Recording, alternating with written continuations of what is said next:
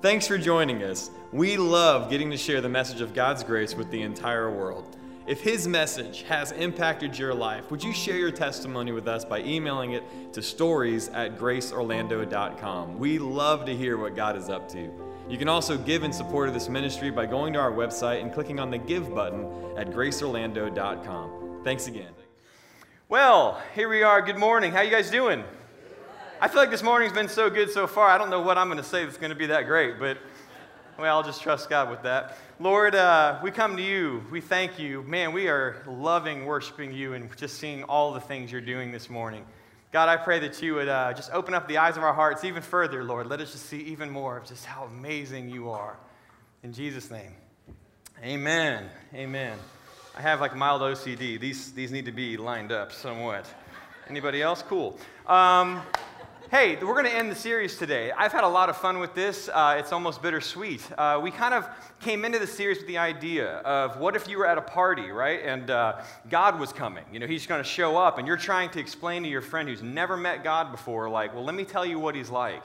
You know, I don't know what you would say, how you would try to, in maybe 5 minutes, capture what God is like, you know? But these were kind of the thoughts that I felt like the Lord led me to, is that He's love. He's agape love. He's not like the love that you and I have. Like, our love's pretty bad in comparison to how awesome agape is, right? He's a giver. He's a cheerful giver at that, right? He's gracious. He's all of these different things that we've looked at over these past few months. And today I want to just give you the best news, is that if you've heard anything over the course of this series that you thought, man, if that is true, that sounds awesome. Well, the good news is this, is that God is unchanging. That is our final one for this series, is that God is unchanging. So all of the things that you hope for, all of the things you've seen about Him that you love, and you just kind of hope there's not a shoe that's going to drop, there's not, okay? He really is unchanging, and what He says is exactly what you're going to see. Last week, we ended on this verse, and I love this verse. Paul says this in 1 Corinthians chapter 4, verse 3. He goes, "But to me, it is a very small thing that I may be examined by you or by any human court. In fact, I do not even examine myself. I am conscious of nothing against myself." Now, there's a way to live. How many of you guys live like that? The one preacher in the back raised his hand. Okay. That is how we're to live. Like, you're to live in such a way that you are not conscious about anything against yourself. And we're talking about this sin stuff, this stuff that, like, we're always so aware of. You know, he's saying, don't live this way. No, he goes, you've been acquitted by not, just delusion. You've been acquitted by Jesus. He's the one who said, no, I handled all of it. It's an incredible place to be, because what that essentially means as we get into this message today is that everything that you have from Him will also never change. Your salvation will never change. Your sanctification will never change. Nothing ever will change. Now, let me tell you instead about a world that does change, and why we have such a hard time believing this, is we live in a world that changes. Did you know that? Oh boy, the older you get, you just start seeing it and figuring it out quick, right? Yeah, the world changes. And I brought a few items here today to demonstrate this point. Okay, first I'm going to start with this. This is solid. If I were to hit you with this, you're not getting up. It is a solid metal fan. How many of you guys remember these? Yeah, and this thing still works. That's what's awesome. This stuff used to work forever back then. But no, this fan is awesome for my grandmother's house. I'm thankful I never lost a hand. It certainly seems possible. But anyway, this is not that old, okay? Like, it's, within 100 years, okay? But that sounds old, and it's not. Those of y'all know it's not that long. Okay, so then you have this. This is my grandmother's old phone. I love this phone. I remember dialing out. Kids, you ever seen one of these before where you have to actually, you put your number in the one you want and you turn it? You done this before, And here's the other part, is that you had to have a cord that went along with it. And so you had stuff like this where you could, pull the cord out. And what world was this? This is not that long ago. And so, then you're on the phone, Fellas, when you were dating, this is as far as you could go away from your parents, You're like, I really love you, You were stuck. They knew what was up, And then if you had that, you might try to do this, But you were stuck. And then, this came out. Now, it's been a little beat up over the years, and you might even ask, why did I save this? Well, here we are. It was for today, I guess. But what was awesome about this was when I was dating, okay, and Brooke, and I was playing video games. Being very in tune with our conversation. I would hold this like this. You could suddenly do this number. Like, you couldn't do that with that and the cord pulling and all that.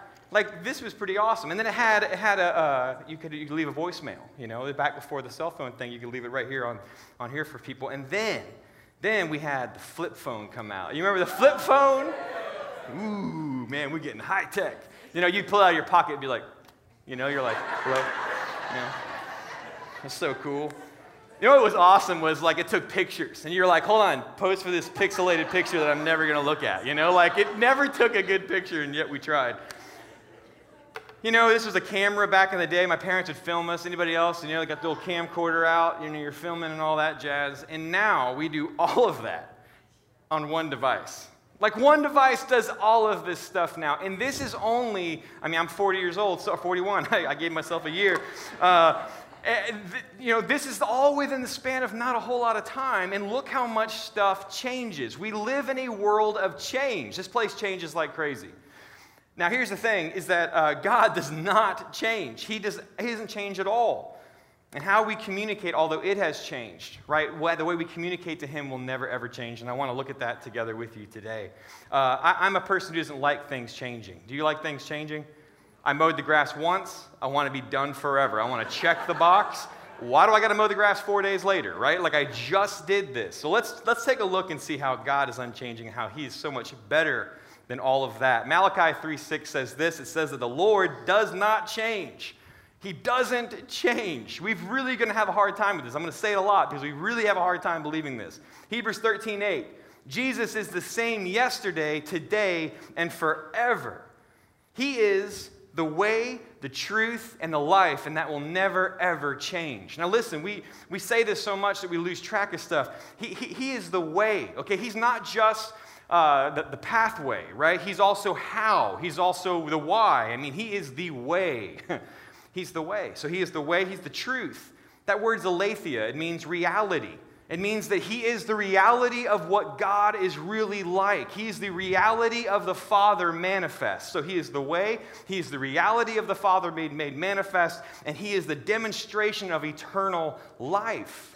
A life that never ends. God doesn't change. He's never going to die. Like, He lives forever. So Jesus says, I am the way, I am the truth, and I am the life. I am all of these things. And He appears as the fulfillment of this promise that was made to Abraham. Look at this in John chapter 1.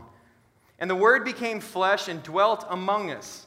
And we saw His glory, glory as the only begotten from the Father, full of grace and truth. Recently I saw a video, and the video said, there's grace people, the grace people that are just everything's all good or whatever, and then you have like the truth people, and they're out there shaking their fingers, and this person just sort of came up, they said, no, it's grace and truth, right? You have to balance it out. Let me tell you that's not true, okay? I'm going to take strong disagreement because that's a toxic mixture. If you try to mix law and grace, you're going to have a complete wreck, and you're going to have the kind of relationship where one day you feel like you can go to God, the next day you're not sure you can go anywhere near God. Like, that's the kind of relationship you have. No. It's not that. It's that Jesus was full of the reality of what God is like. He's truth, aletheia. So when we saw Him, what we saw was that He's full of grace. He's for us. God is for us. This was a shocking thought to the people of the day. Maybe you may feel that way, looking at all the world around us right now, like, is God here anywhere? Is He for us? And Jesus shows up to tell you 100% of the time, I am for you. Always, always for you, never, ever, ever going to change. When we saw Him, we saw clearly God's favor towards us and the reality of the Father. That's what Jesus came to show us. Look at what He says in Matthew 5. Do you not think that I came to abolish the law or the prophets? I did not come to abolish, but to fulfill. Now notice here He says law and prophets, okay? And we're going to look at this in a minute where He says law, prophets, and Psalms. Right? These are always connected. These three things are always together, okay? So when He says He's going to fulfill something, which, by the way, doesn't mean amplify, like bigger or make bigger, it means complete. It means mow your grass, check the box, and it's done forever. Like you're never going to need to mow your grass again. Amen in the back. And so you get it. It's hot in Florida. So no, in the same exact way, he's going to fulfill all of these things. For truly I say to you, until heaven and earth pass away, not the smallest letter or stroke shall pass from the law until all is accomplished. Man, underline that. He gives you the context right there. Until all is accomplished. Jesus is working. You know that? He's up to something really cool. Whoever then annuls one of the least of these commandments and teaches others to do the same shall be called least in the kingdom of heaven. But whoever keeps and teaches them, he shall be called great in the kingdom of heaven. Let's stop before the next line. See, here's the problem, right? I talked to somebody one time, and they said, Javen, if you teach people that we're not under the law anymore, then you're going to be the least in the kingdom. Okay, listen, let me just tell you something right here. Jesus is talking about himself, okay? He's talking about who he is. Look, catch this again. Whoever keeps and teaches it will be called great in the kingdom of heaven. This is Jesus. This is not you and me. It's not a measuring stick to see how you're doing or seeing if you're going to get to heaven and have lots of gold or whatever. Like, this is Jesus saying, I'm going to be great. How do I know that? Because he says, for I say to you that unless your righteousness surpasses that of the scribes and Pharisees, you will not enter the kingdom of heaven.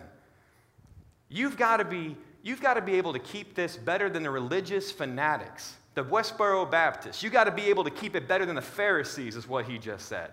You got to be able to be the guy that you don't even go near sin.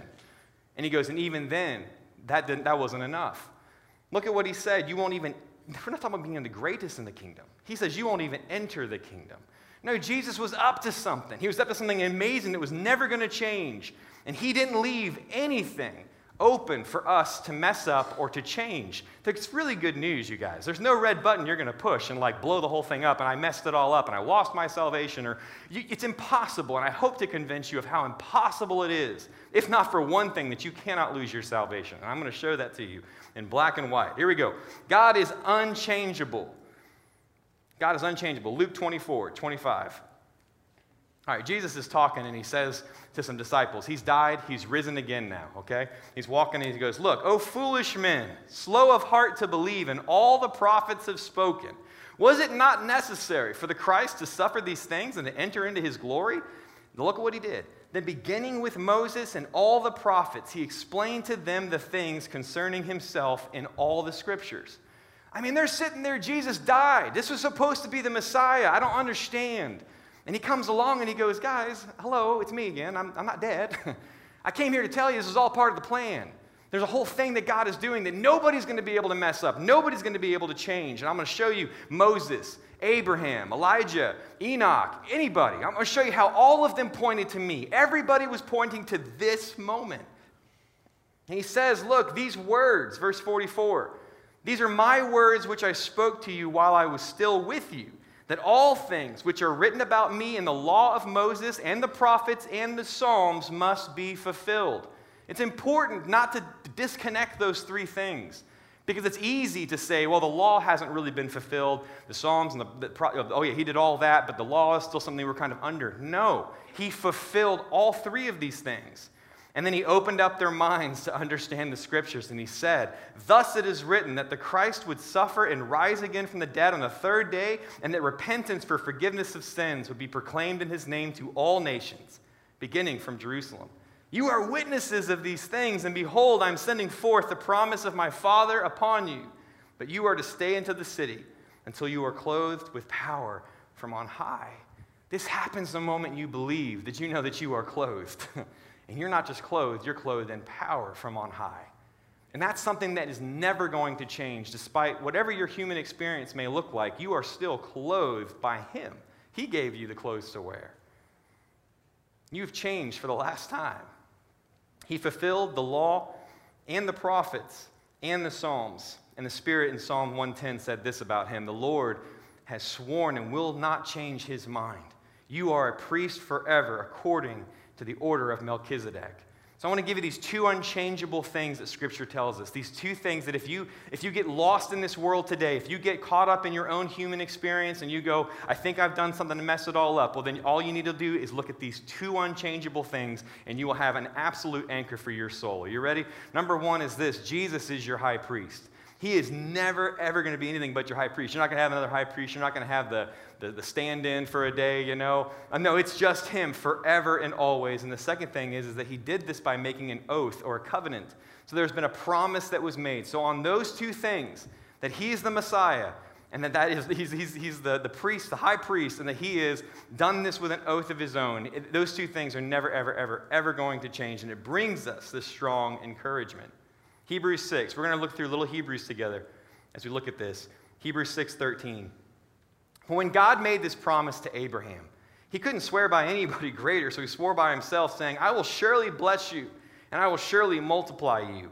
And so having patiently waited, he obtained the promise. For men swear by one greater than themselves, and with them an oath is given as confirmation, is an end of every dispute. In the same way, God, desiring even more to show to the heirs of the promise the unchangeableness of his purpose, interposed with an oath, so that by two unchangeable things in which it is impossible for God to lie, we who have taken refuge would have strong encouragement to take hold of the hope set before us. This hope we have is an anchor for the soul, a hope both sure and steadfast, and one which enters within the veil, where Jesus has entered as a forerunner for us, having become a high priest forever according to the order of Melchizedek. And there it is again, according to the order of this priest that we know almost nothing about. He existed before the priesthood. He had a relationship with God where he was ordained as a priest, totally apart from everything done with Moses.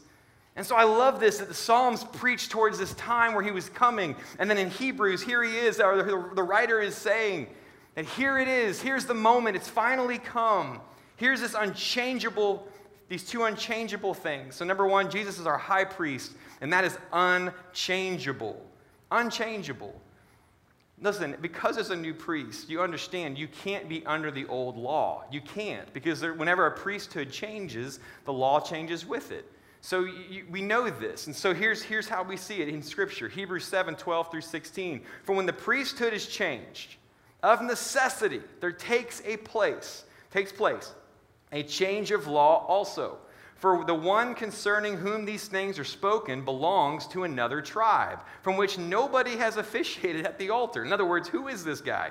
For it is evident that our Lord was descended from Judah, a tribe with reference to which Moses spoke nothing concerning priests. And this is clearer still if another priest arises according to the likeness of Melchizedek, who has become such not on the basis of the law of physical requirement or where you were born, but according to the power of indestructible life. The power of indestructible life. How do we know this guy's the Messiah? Well, we tried to kill him and he came back. It's pretty good. He's indestructible. His priesthood's better than our priesthood. Our priests die. Like our priests die and we got to get a new guy. He never dies. He's going to be the priest forevermore. This is unchangeable. I love this, that we don't live under this Mosaic law anymore. We don't need it. We have no need for it at all, because we have something so much greater that Jesus came and gave us. And he says it here in Romans 8:2. He says, look, he gave us the law of the Spirit of life in Christ Jesus. That is the law of love. That is the law that you and I have. It's what we have to live off of, and it really makes things simple. You don't need a whole laundry list, just love. We're free. Look, don't let religion tell you that you're getting free. Y'all ever heard someone say that? I'm just really working on this thing. I'm going to get free. I'm going to get set free. I'm going to get free. You are free. Your human experience may differ. You may not believe your own freedom. You may be standing in a jail cell and the door's wide open, but you're like, I can't get out of here. And you may need some convincing that, no, you're not a prisoner, and you can just step on out now. That's the kind of life we have now. We live by the Spirit of life in Christ Jesus. It's not a spirit talking about sin and death. It's not talking about death. It's talking about life. And that's what you've been set free by. The former covenant was set aside because it couldn't change you. It didn't have the ability to do so. And so instead, we were given a high priest under this new covenant that would make intercession for you. Do you know what intercession is?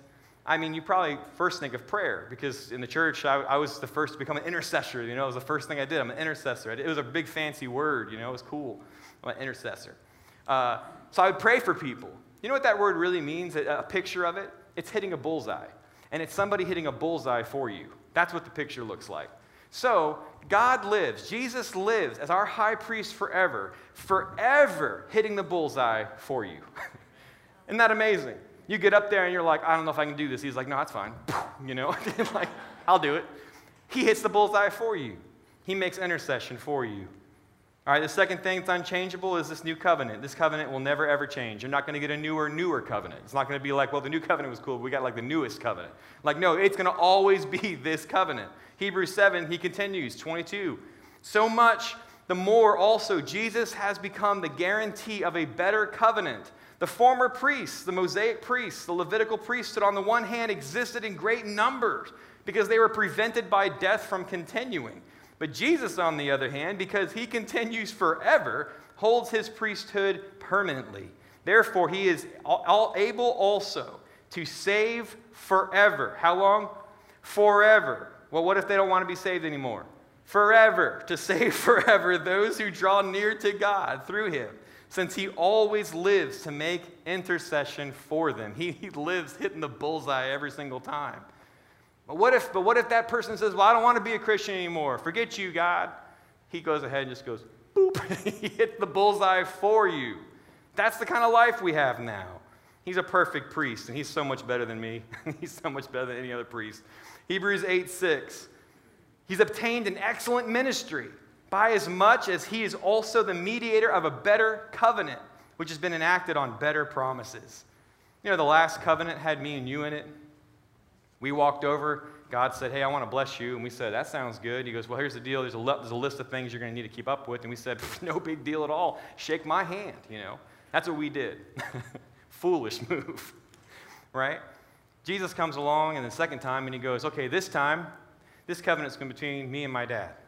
Because Jesus is never going to change, is he? He's never going to fail. He's never going to let you down. He's never going to give you up. I'm going to sing the whole song. You know? No, but he turns around to his dad and he shakes his dad's hand and he goes, okay, we'll keep this covenant forever.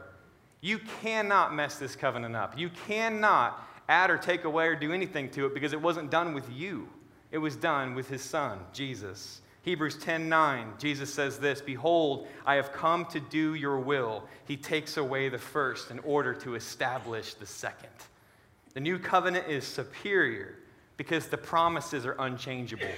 Nothing about it can ever be changed. Your position or your position in Christ, your placement, where you are, where you live, all of that will never, ever change because he is unchangeable. Let me give you a few more verses. Hebrews 10:14, for by one offering he has perfected for all time those who are sanctified. You know, you've been sanctified in the truth, aletheia. You've been sanctified in reality. In other words, it's just a bunch of fancy words that mean you've been joined to him, and he's not going to let go of you, despite what you may believe.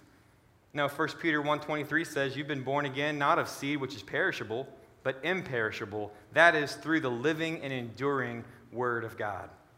You know, you may know people like I do that at one point in time, they were strong believers, you know, and then all of a sudden you look at them and you go, what happened? You know, they're out there in the world or they're all messed up, you know. Maybe you were one of those people. I was at one point in time in my life. You know, what's interesting is that it's easy in the human experience to start building all kinds of thoughts on that. Well, they must have lost their salvation. They must have lost their way. They must have been lost and all this stuff. But if you just focus on what you just heard, we were born of something that can't change. So yes, we may be deceived. There may be a part of our human experience where we've decided to just try it out again, the other stuff. But who you really are, according to Scripture that I see, you cannot change. What's happened inside was forever. You have been absolutely transformed. And if you need one more verse to confirm that, Romans 11:29 says, the gifts and the calling of God are irrevocable. Irrevocable. That word doesn't just mean take away, like God's not going to take them back. That word irrevocable means that he gave it to you because he was deeply concerned for you. If you gave something to somebody out of deep concern for them, are you going to go take it back? That doesn't even make any sense. You gave it because you're concerned for them.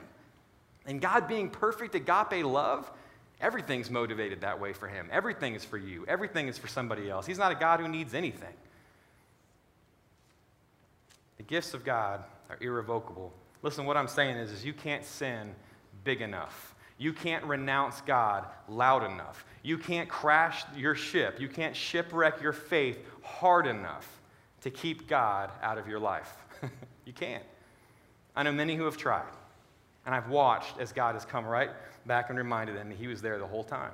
He's never left. He will never leave. He will never forsake you, and he will never change his mind about it. But in all these things, Paul says in Romans 8, we overwhelmingly conquer through him who loved us. For I am convinced that death and life, angels, principalities, things present, things to come, powers, height, depth, any created thing, nothing's going to be able to separate us from the love of God, which is in Christ Jesus our Lord. So instead, we rest. We sit in this place of fullness of joy. You know, the Bible says in Psalms that in his presence is the fullness of joy. You once had to go to a temple to get that. You once had to go somewhere and hope to catch a glimpse of it, you know. Now he places it inside of you. Now he says, I've come to live within you. I've placed my presence so you can have joy, not like the world gives peace and joy and all that stuff. No, I come from within. I have a life that I give you that pours out all of this stuff. Sin, all that stuff, you don't have any taste for that anymore because you're too full on all of the stuff that God is giving you. It's so refreshing. And it leads us to the conclusion of this whole series, which I hope brings you to a place of rest, where you go, you know what? Hearing all of this, that God is love, he's a cheerful giver, his oaths, all this stuff, unchangeable. We have this anchor for our souls that's never going to change. It should bring you to a place of rest, where you go, okay, my human experience today may or may not look great. Just look through the scriptures, you'll see people dying for the gospel. So yeah, people have bad days. And yet, those guys were all rejoicing the whole way going, Lord, you're so good, you're so good. In other words, he's placed it all within you because he knew that you were going to need an anchor. I need an anchor. I need something I can hold on to during this whole virus and all this crazy stuff. And I can go, I don't understand any of this. You know, I've got my Facebook degree like everybody else, and I think I understand, you know. And yet, I go, Lord, my confidence is in you. That's the only place I ever need to go, is on this anchor. I'm going to stay right here next to my anchor. But rest, I like the way Joseph Prince says this, rest is not inactivity. Rest is spirit-directed activity, right? It's not that we're just sitting around going, all right, I'm waiting for the bus. You know, I can't wait for it to get here. No, the cool part is resting is being led by the Spirit. It's letting him guide you instead of you going, well, I should go do this. Don't live that way. Live by God telling you, go do that. It's not about should. It's about, ooh, that's fun. Let's go. So believe me, I hope you've met somebody. If you've watched this series from start to finish, I hope that you met God in a way that you know you can encounter him. You know you can engage with him at any time. There is nothing keeping you from him. Nothing. So would you just talk to him today? We're gonna sing one last song here in just a moment, and my hope would be is that you take a moment. Maybe you need to hear God talk to you for a moment. Do you know he talks to you? Maybe like Pastor Matt says, sometimes we just need to shut up and just listen, you know? Tell the devil to shut up, I know, but anyway. Would y'all stand with me? Let me lead us in something here for a second.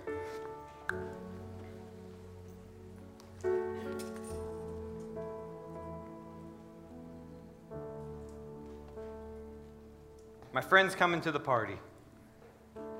His name is God. Don't be scared.